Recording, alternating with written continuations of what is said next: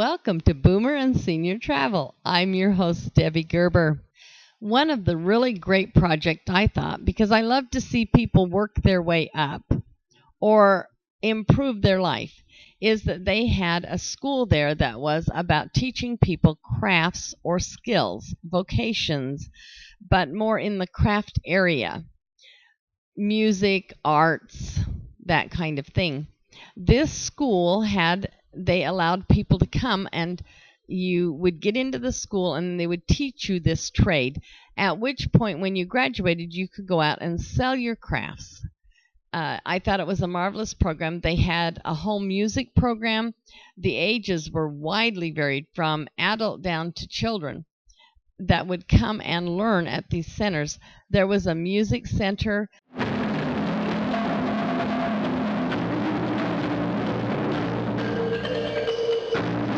They did beading, they did ceramic crafts, they did painting.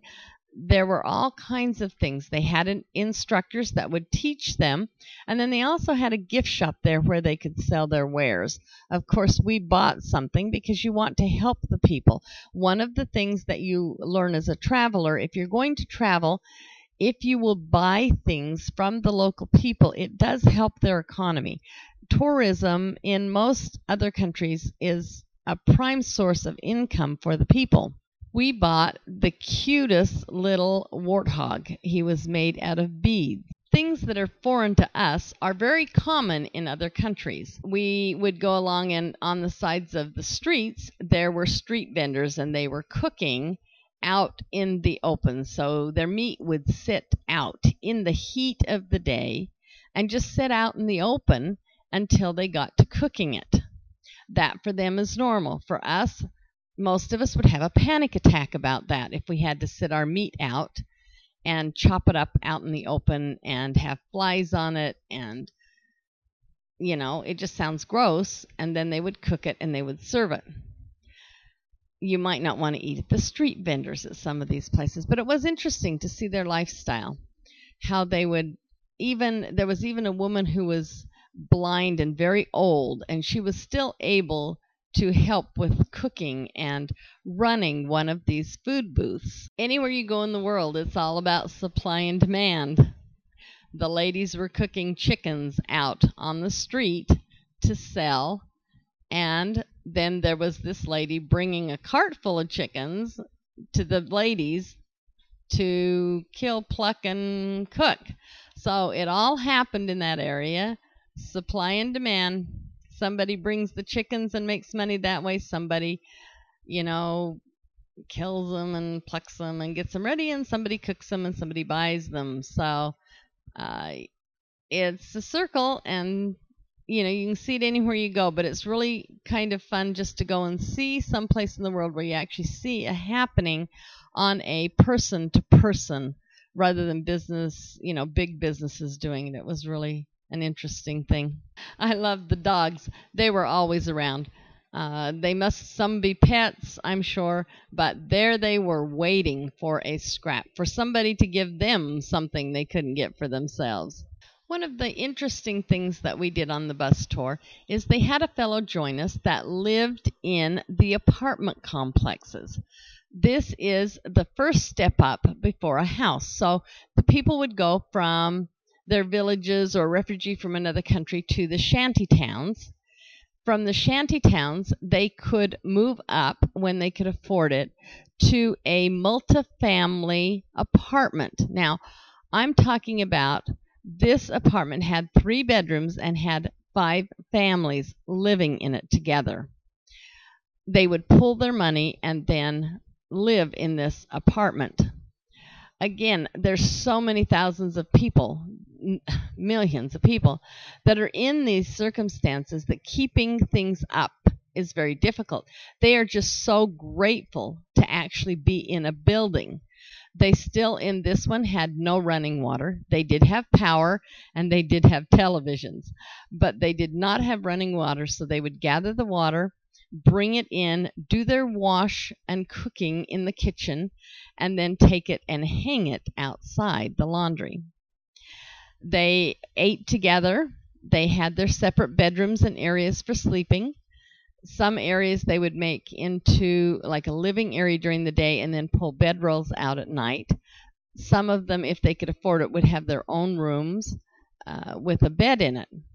Very interesting conditions, and then they all shared a bathroom. This was a step up, and then from there, when they could afford it, then they could get into a single house. It was quite a thing for this fellow. The fellow that took us on this tour, and this was his building or his apartment unit that he lived in, he had met some people from Europe that had been on a tour where he had been explaining in English about how people move up in the housing. And these people he wanted to be a tour guide. He was very good at explaining it. And so they paid for him to go to school to be a travel agent. He went to school. He was still in the process of going to school when he was taking us on a tour. And again, there's levels of being able to do tours. He used to just, try to get people off the street to be able to take them on a tour. Then he was able to get with a bus tour company and have them take him around and let him ride the bus and then take us into places. He would arrange places for us to go visit. And the next thing he wanted to do was open an actual travel agency, all due to someone deciding to help him make his life better. We met another fellow who was in a similar circumstance where someone had helped him, and he was going to start a beauty salon. Now, beauty salons are very, very popular there.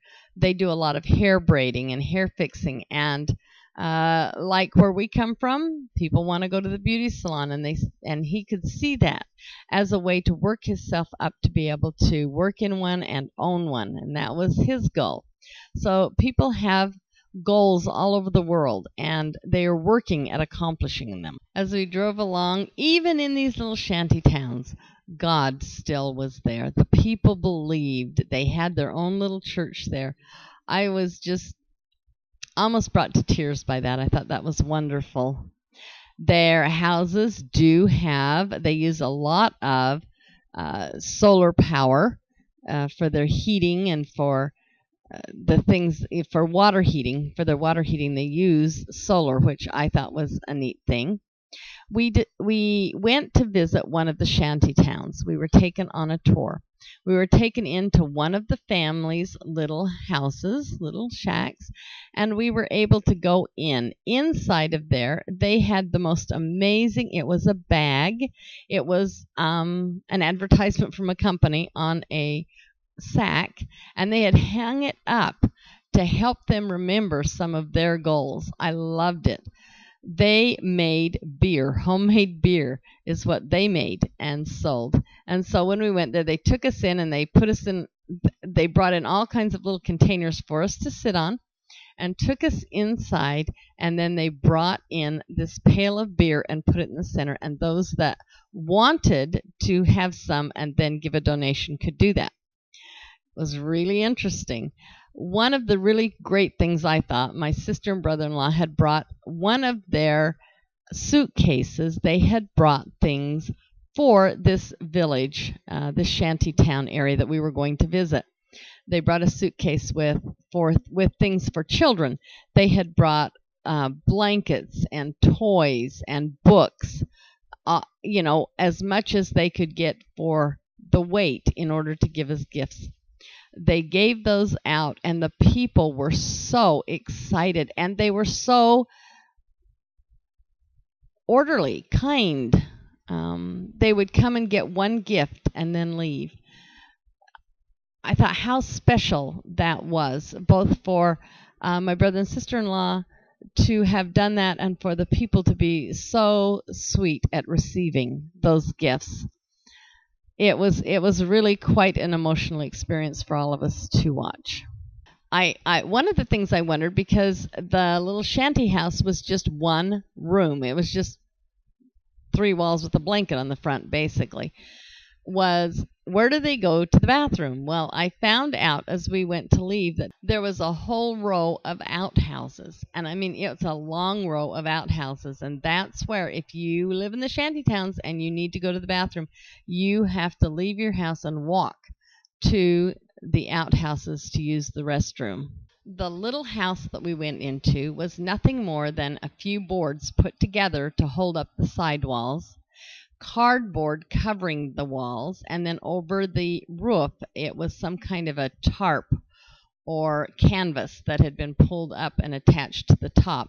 In the center of the room was some rocks with a piece of metal where they would put a bucket that they then could burn a fire in, and that is what kept the room warm. As we came, they took that outside so that no one would get burnt. But because it's chilly there, they wear lots of layers of clothing, and then this is how they kept warm. Even in the shanty towns, most of the areas had some form of electricity. Not all the little places had them, but it looked like that power did come into the area. The children, again, were a really fun thing. As we would get on and off the buses, they would congregate around the bus, hoping that someone would give them some change, toy, a candy, something from the tourists. They recognized that they could get something for them or their family by being so dang cute. Anywhere you travel in the world, the children are what capture your attention. They are happy. They don't see circumstances as being a problem. They find their own toys, make their own games, make up things to do. Children are resilient. They are happy in their environment as long as they are loved. Right next to the shanty towns, you could see the government houses that had been built. The power lines were everywhere there. The houses did have electricity and running water in the little houses, but you would go right from the shanty towns where they had nothing right to the government housing. They're building it right there where the people are so that they can just move over but stay in the same communities.